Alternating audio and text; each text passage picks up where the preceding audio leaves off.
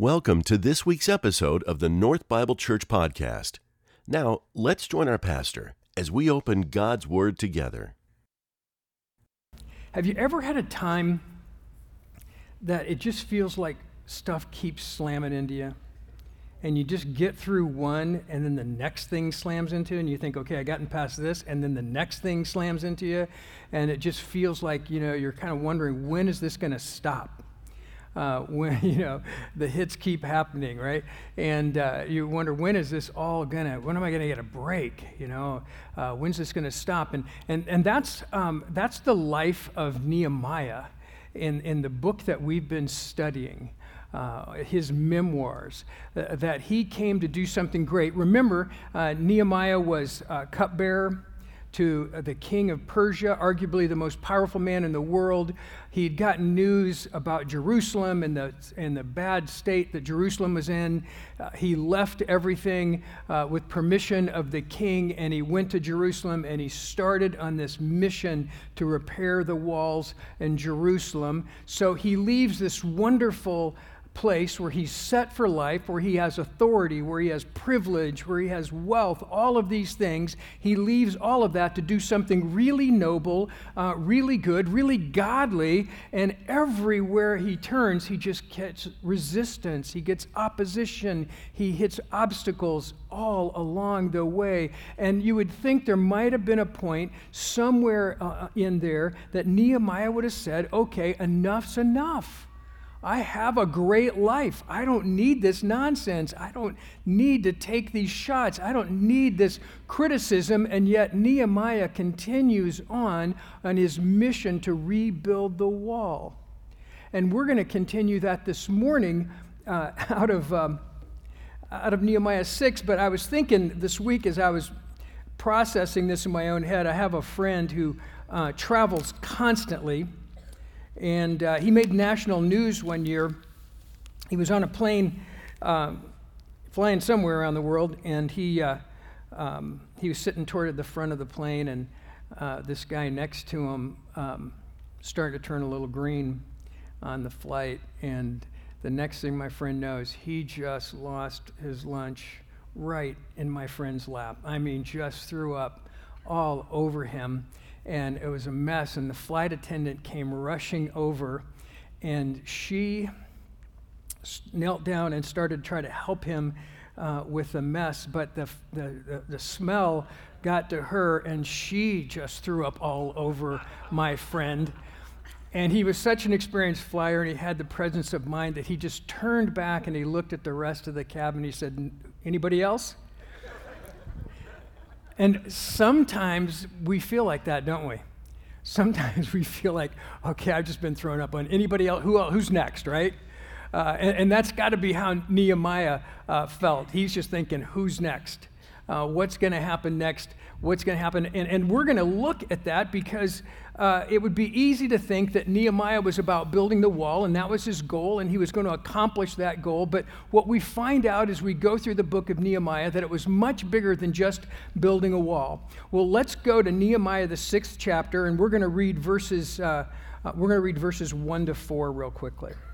It says, "Now when Sanballat and Tobiah and Geshem the Arab and the rest of our enemies heard that I had built the wall and that there was no breach left in it, although up to that time I had not set the doors in the gates, Sanballat and Geshem sent to me, saying, 'Come and let us meet together in Hakkephirim in the plain of Ono.'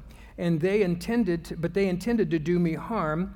And I sent messengers saying, 'I am doing a great work and cannot come down. Why should the work stop while I leave it and come to you?' And they sent to me 4 times in this way, and I answered them in the same manner." So here's the picture. You guys if you've been here a few Sundays, you're familiar with Sanballat.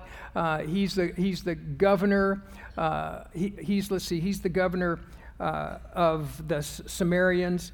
and then we have Geshem, who is head of the Arab tribes down to the south, and then we have Tobiah, who was the governor of the Ammonites, and they surrounded Jerusalem, and they see that the wall's going up, and they begin to feel like their grip on things in this region is starting to slip away, and so they send a message to Nehemiah asking him, hey, this is a good idea. Let's talk peace. Let's have an accord. Let's have a meeting together.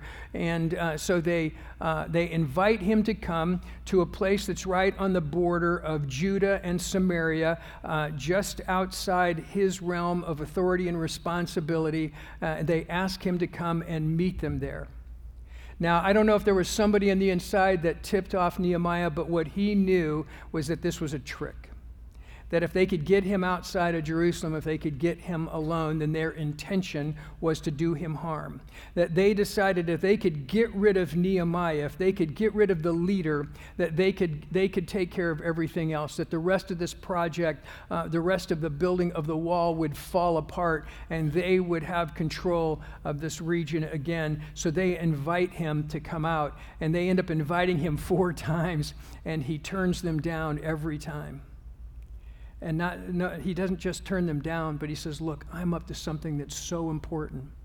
I've got work to do that's so critical, that it's so important, it's so big that I can't leave to take care of this.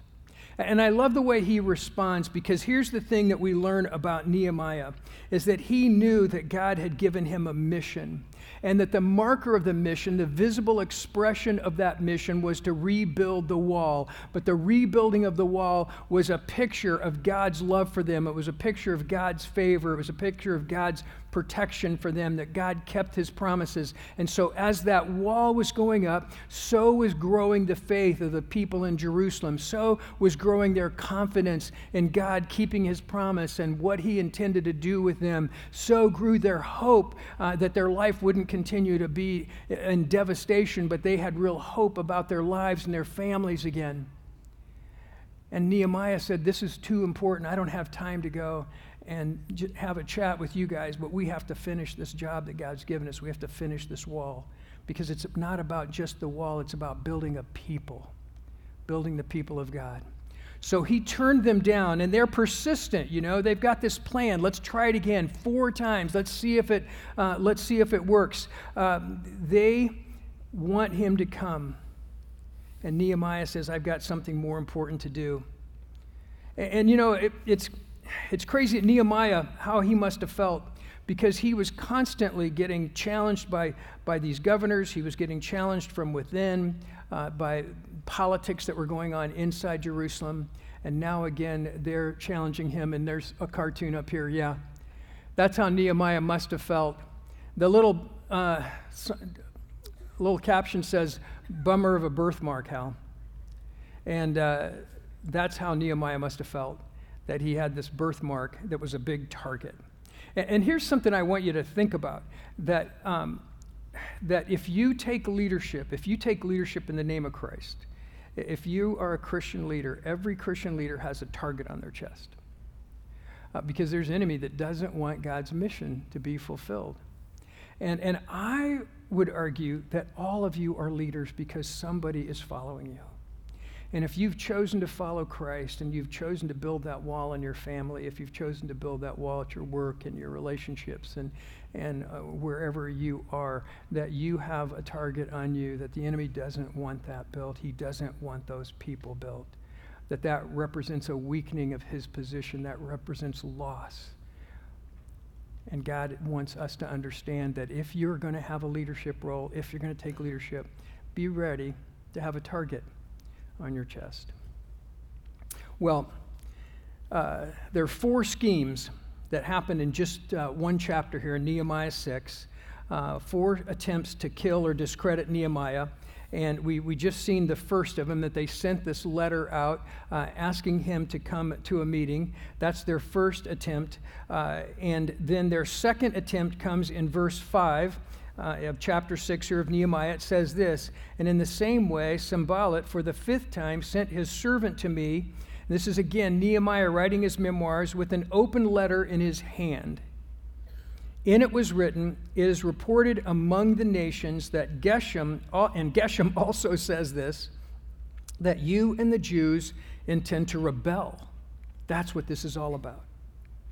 That the word is out that you and the Jews intend to rebel, and that's why you're building the wall. And according to these reports, you wish to become their king. So we're outing you, Nehemiah. We're telling everybody this is the real story. This is what this is all about. You're in a hurry to build this wall because you're going to rebel and you want to be the king of the Israelites.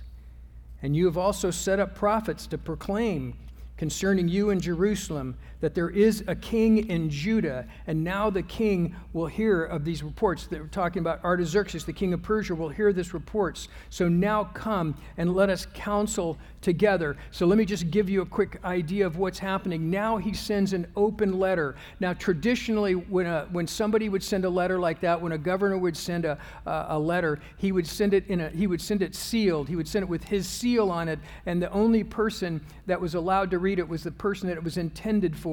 And so you knew if you got the letter and the seal was broken that something was wrong, that somebody had violated that, and it would be a warning to you. Well, he sends an open letter because he intends for his servant who's delivering it to read the letter. He intends for people all along the journey, everywhere, to read the letter. So by the time it gets to Nehemiah, the rumor of the rebellion in Jerusalem and the rumor of Nehemiah wanting to be the king has spread all around the countryside, and the idea was for Nehemiah to be discredited and for the people in Jerusalem to be afraid, because now there was a rumor of a rebellion, and certainly Artaxerxes of the Persians is going to bring an army and he's going to crush us because he thinks there's a rebellion here.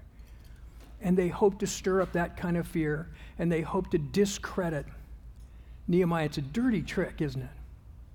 But that's what they had been reduced to. They were so afraid of what was happening that they would try anything. And so they send this open letter. So they say, now come and let us talk. Now that you're in trouble, come to us. We'll help you out, Nehemiah. We'll support you in this. Well, Nehemiah has an interesting response to him. Then I sent to them saying, no such thing as you said have been done, for you are inventing them out of your mind. For they all wanted to frighten us, thinking their hands will drop from the work and it will not be done. But now, O God, strengthen my hands. So here's Nehemiah. And he sends a letter back and he says, you know what? You guys are just making this up. This is a total fabrication. This is a total trick to try to discredit us, to try to sow fear in the hearts of people, and I'm not going to be part of it. I'm not going to give credence to it. But then he closes this little part with a prayer. But Lord, strengthen my hands. You know, all of this stuff, he's not God. He's not Superman. Nehemiah was a person. I think he was a bright person. I think he was a godly person. But how can you take those hits constantly and continue to go? And I think that he had this moment where he had the right answer, but he needed to fall back on what he knew about God. He had to fall back on his faith. And so he said, I won't stop and I won't listen to that. And you've made that all up, but Lord, strengthen my hands. Give me strength to go, because inside, I'm starting to feel tired. Inside, I'm starting to feel weak. Inside, I'm a little bit afraid, and I need you, Lord, to strengthen my hands. And when we find ourselves getting hit time after time, where do we go? Do we ask God to strengthen our hands? Do we rely on his promise? Do we stay faithful to what he's called us to do? Because Nehemiah is going to continue to build that wall.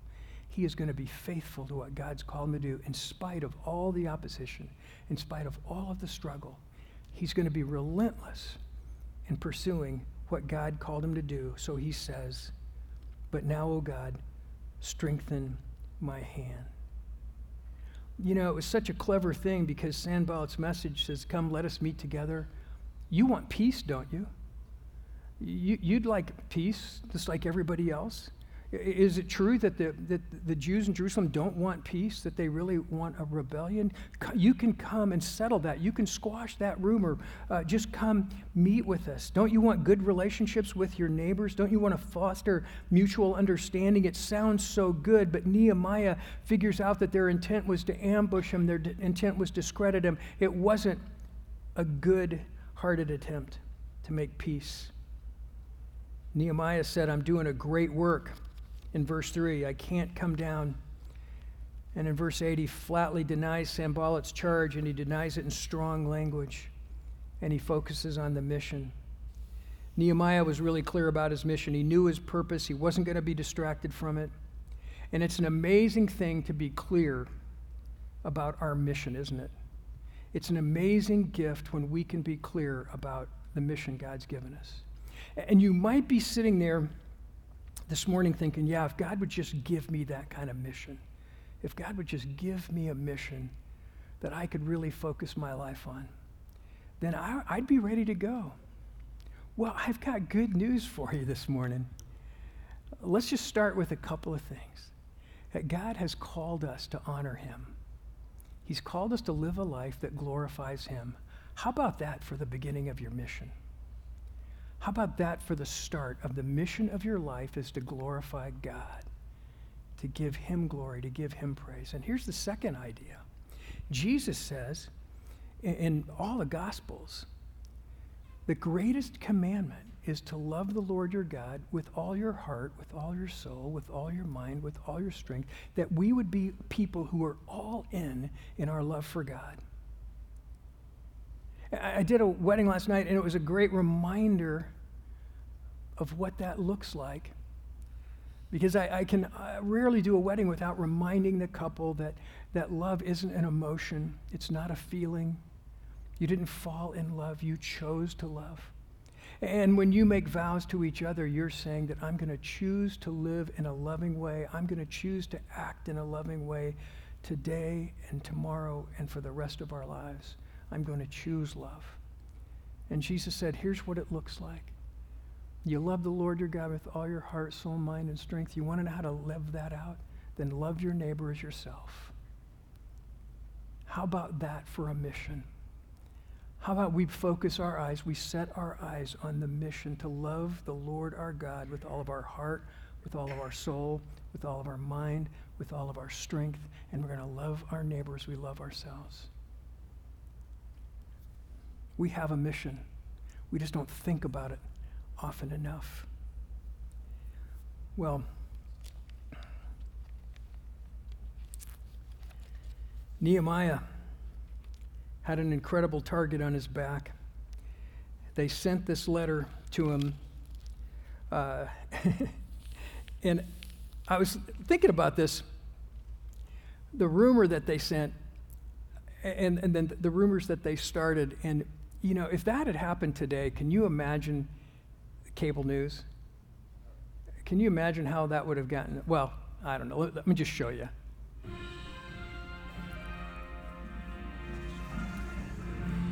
Coming to you live from the Middle East, Samaritan officials have disclosed that Nehemiah, governor of Judah, has again turned down the offer of Governor Sanballat of Samaria to meet at one of the villages of Ono on the Judah-Samaria border.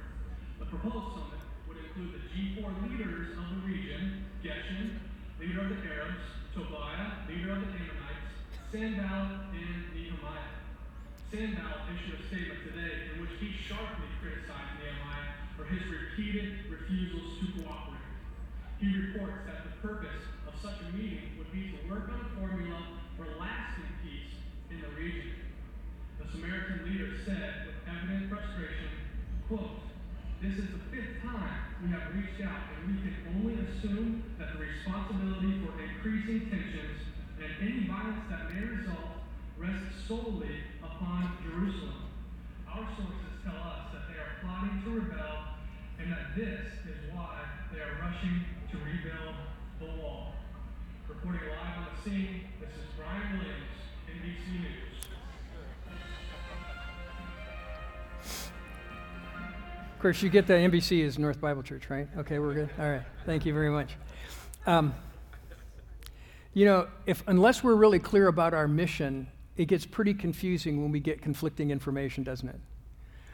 Nehemiah was really clear about his mission. He was really clear about what God had called him to do. So when he was faced with conflicting information, he knew exactly where his focus was, to stay focused on the mission that God had given him, and he does it. Well, the story continues in verse 10. It says this, "Then I went to the house of Shemaiah, the son of Delaiah, the son of Mehetabel, who was confined to his home, and he said, 'Let us meet together in the house of God within the temple. Let us close the doors of the temple, for they are coming to kill you.'" So this is one of the priests of the temple, and they're coming to kill you. They're coming to kill you by night. But I said, should such a man as I run away? And what man such as I could go into the temple and live? I will not go in. And I understood and saw that God had not sent him, but he had pronounced the prophecy against me because Tobiah and Sanballat had hired him. For this purpose he was hired, that I should be afraid and act in this way and sin. And so they could give me a bad name in order to taunt me. Remember Tobiah and Sanballat, oh my God. Listen to this prayer. Remember Tobiah and Sanballat, oh my God, according to these things that they did, and also the prophetess Noadiah and the rest of the prophets who wanted to make me afraid. So the enemies of God's people, the enemies of Nehemiah, they don't give up. They come after him a third time, and this time they paid off some of the leaders in the temple itself. And this leader of the temple gets in touch with Nehemiah, and he says, "Come and meet with me in the temple, and you can hide there because they're going to kill you. They're going to come at night and kill you, and it's all going to be over. The safest place is to come with me into the temple." So here are a couple of problems. One is that they were hoping if they could strike fear in the heart of Nehemiah, if they could get Nehemiah to hide, then they could strike fear in the hearts of all the other people, and they could they could get them to give up. And so the whole idea is about creating a culture of fear, that they're trying to make Nehemiah afraid. They're trying to show that fear to make the other people afraid. And Nehemiah sees through that, and he says, "We're not going in." Here's another problem, and that is that if you're a layman, there are parts of the temple you're allowed in certain courtyards, but you're not allowed in the temple. And so this priest who wanted him to come in was trying to get him to violate the very law of the Jews,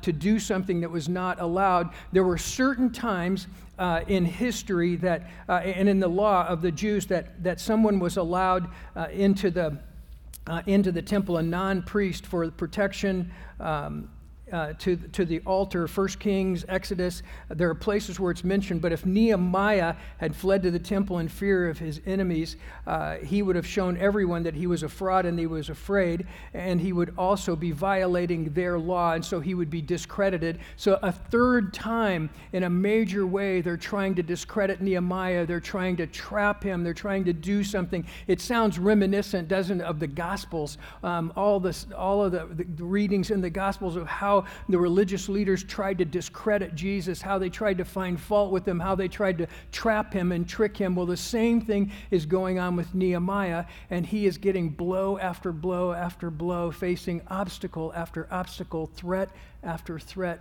scheme after scheme, and still he keeps his eyes on the mission. Still he keeps his eyes on what God's called him to do. It's really profound. And here's the thing. This is our life. And sometimes we don't think of our lives in the same kind of drama because it's just our life and who are we. And yet what Nehemiah is doing here is giving us a picture of what it means to live life and face the challenges that we have every day and face the obstacles in our lives, because we all hit those. We all find ourselves in those circumstances. We all find ourselves in pain. We find ourselves the victim of rumors. We find ourselves in all these situations. Where do we go? What do we do? Strengthen my hands, Lord. Keep my eyes focused on the mission, to honor you, to love you with all my heart, soul, mind, and strength. You know, Jesus said one time in Mark 8, It says, in calling the crowd to him with his disciples, he said to them, if anyone would come after me, let him deny himself and take up his cross and follow me. For whoever would save his life will lose it, but whoever loses his life for my sake and for the gospel's will save it. For what does it profit a man to gain the whole world and forfeit his soul?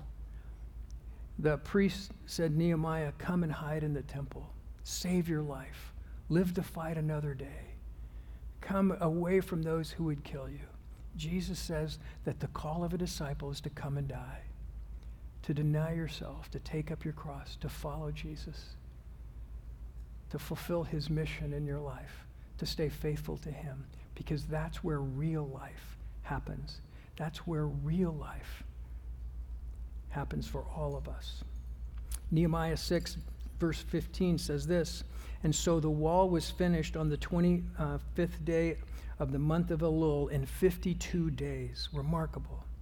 Verse 16 says, and when our enemies heard of it, all the nations around us were afraid and fell greatly in their own esteem, for they perceived that the work had been accomplished with the help of our God. I'm going to stop there just for a second. The gates are finished. The wall is up. Jerusalem is secure. And everybody around was afraid. Everybody around started to think less of themselves because they realized that the God of Israel, the God of the Jews, had fulfilled his promise, and that he was the greater God. He was the only God. And when it hit them that all of the schemes and all the ways they had tried to destroy the temple, all the ways they tried to destroy the gates, all the ways they had tried to destroy God's people had failed because God was with his people, they knew they had lost. And it made them afraid. And ultimately, the people who would oppose us, the people that would challenge us, the people who would hurt us, don't answer to us, but they belong to God. They're his.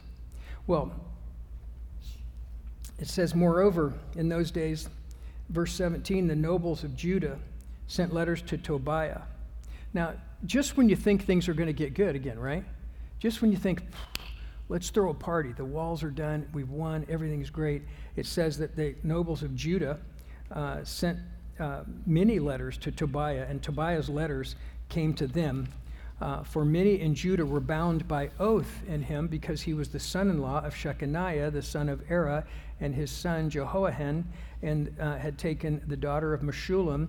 We need more Marys, this son of Berechiah, and his wife. So here's the scene. Tobiah. This is what we learn about Tobiah all of a sudden, is that Tobiah had married, he was a nominal Jew. Tobiah, his name is Jewish, that he had married some nobles in Jerusalem, some influential people, and that he had business contracts, he had business deals, oaths they called them then, with those people.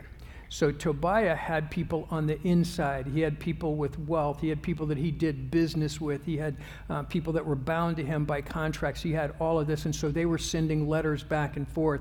He was telling them what he and Sanballat and the other guys were trying to do, and they were telling him what Nehemiah was saying and what was happening on the inside of Jerusalem. So again, the fourth time there's this intrigue going on. There's this challenge to Nehemiah's leadership happening, and now it's happening from the inside because that's human nature. These nobles had made wealth and they had made security for themselves, and they'd created their own little kingdom, and they didn't want anybody else getting credit. They didn't want anybody else taking it away. They didn't want to share any of it. They didn't want to give any of it up. They would rather have their safety and security and their wealth than follow the God of their people. They were in rebellion. And again, after the walls are done, before Nehemiah can take a deep breath, before he can get one woohoo out, the next thing happens. The next challenge, the next opposition, the next scheme, the next threat happens to him. The result of Nehemiah's faithfulness and staying on course is almost anticlimactic. It's completed in 52 days, which is an amazing victory, but then we're told that Tobiah, the governor of the Amorites, has another plan, that they're trying again from within. He's so ingrained in Jerusalem that in chapter 13 we'll find out that he's moved into Jerusalem and that he's been given quarters in the temple while Nehemiah has gone back to visit with Artaxerxes, the king of Persia. Tobiah moves into the temple.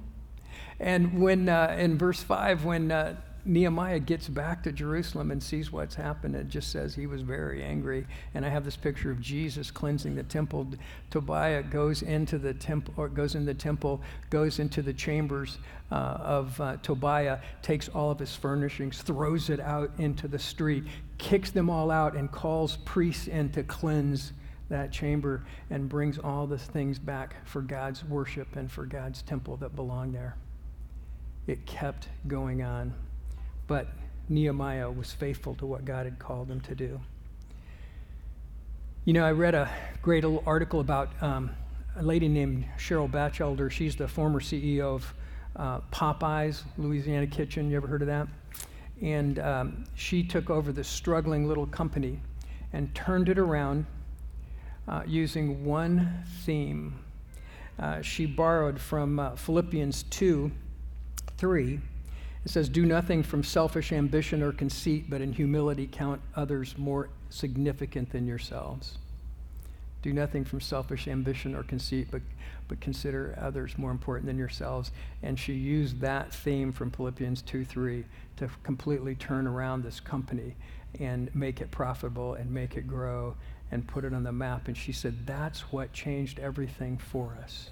That when as a company we began to put other people first, as a company when we began to not be about us, but how can we serve, how can we care for people, that changed everything for us. It changed her life. It was a mission that she could get her heart around. It was a mission that she could give her life to. So what's our mission this morning? We've talked about two things. We've talked about two things in our mission, haven't we? To glorify God. Read John 17 sometime. To glorify God. The second part of our mission is to love the Lord our God with all of our heart, soul, mind, and strength, and to love our neighbors as ourselves. You know, we get that, and I could ask most of you, if you're familiar with that verse, you'd go, yeah, got it, love that verse, awesome verse. I just don't know how to live that. I don't know what to do with that. My life's so full. My life is so busy. My life is so complicated. There's so many things going on. And so it tells me then, what's the mission of your life? What's God called you to? What's he challenged you to? What gives you focus? What gives you direction for your life? And here's what Jesus said, if you want real direction in your life, start there. Start loving me with everything that you have and live that out by loving your neighbor. And then, of course, Jesus gave us one other part of that mission, didn't he, in Matthew 28?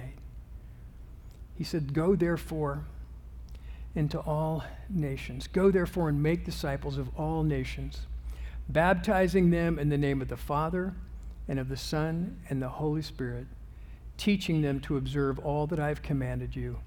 And behold, I am with you always to the end of the age. Go and make disciples. You know, that's sort of the mission of the church. That's the mission of everyone in the church, of all of us, that we would make disciples, that would be what our life is about. That's what God has called us to do. That's how we honor him. That's part of how we show our love for him. That's how we love our neighbor, by sharing with them the life-changing good news of who Jesus is. So what's your mission this morning? Are you clear about the mission that God has given you? When opposition comes, when hurt comes, when challenges come, when you feel like you're just getting wave after wave after wave of hurt and challenge and obstacles, what keeps you focused? What keeps you on track? It's the focus, it's the mission that God has put in your life. And I would like you to consider this morning, that is to glorify him. It's to love him with everything you got. It's to love your neighbor, and it's to fulfill his commission, his mission to the world, to make disciples.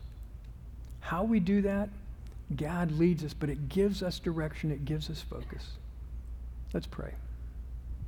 Heavenly Father, thank you for your word, and thank you for the story of Nehemiah and how it's so relevant to our own lives. And Lord, we ask that this morning that you would challenge us, Lord. What's the mission that you've called us to? What's the mission that you've given us, Lord? And Lord, help us to start with what we all have in common. Help us to start with that place where we want to live a life that brings glory to you. Lord, that we want to love you with our heart, soul, mind, and strength. We want to love our neighbors, and we want to fulfill the commission that you gave us to make disciples. So, Lord, we submit ourselves to you. We ask that you give us a new clarity and a new focus, and we will give you all the glory and all the honor in Jesus' name. Amen. In just a moment, we'll rejoin our pastor for today's closing thoughts. But first, we wanted to thank you for tuning in for our continuing study in the book of Nehemiah. North Bible Church is located in Scottsdale, Arizona, and exists to equip all generations to love God, love one another, and love the world. For more information about North, please visit our website at northbiblechurch.com. Now, let's rejoin our pastor for today's closing thoughts. Our prayer partners will be here today. If you'd like prayer, please feel free to stop there. And then also our prayer table, you can write your prayer request down. We love praying for you. So if you'd let me, I'd like to just pray a little blessing over you before you leave this morning. Heavenly Father, thank you for this day. Thank you for this morning that we've shared together. Thank you that, Lord, that you are present with us, that you're moving in our hearts and our minds. Lord, I pray a blessing over my friends, that you would give them great vision for the mission that you've called them to in their lives. Lord, that you would refocus their hearts, refocus their minds on what honors you and what serves you. Bless them today. Bless their families. Bless everyone they come in contact with. Lord, go before them, we pray. In Jesus' name, amen. I love you guys. Have a great day.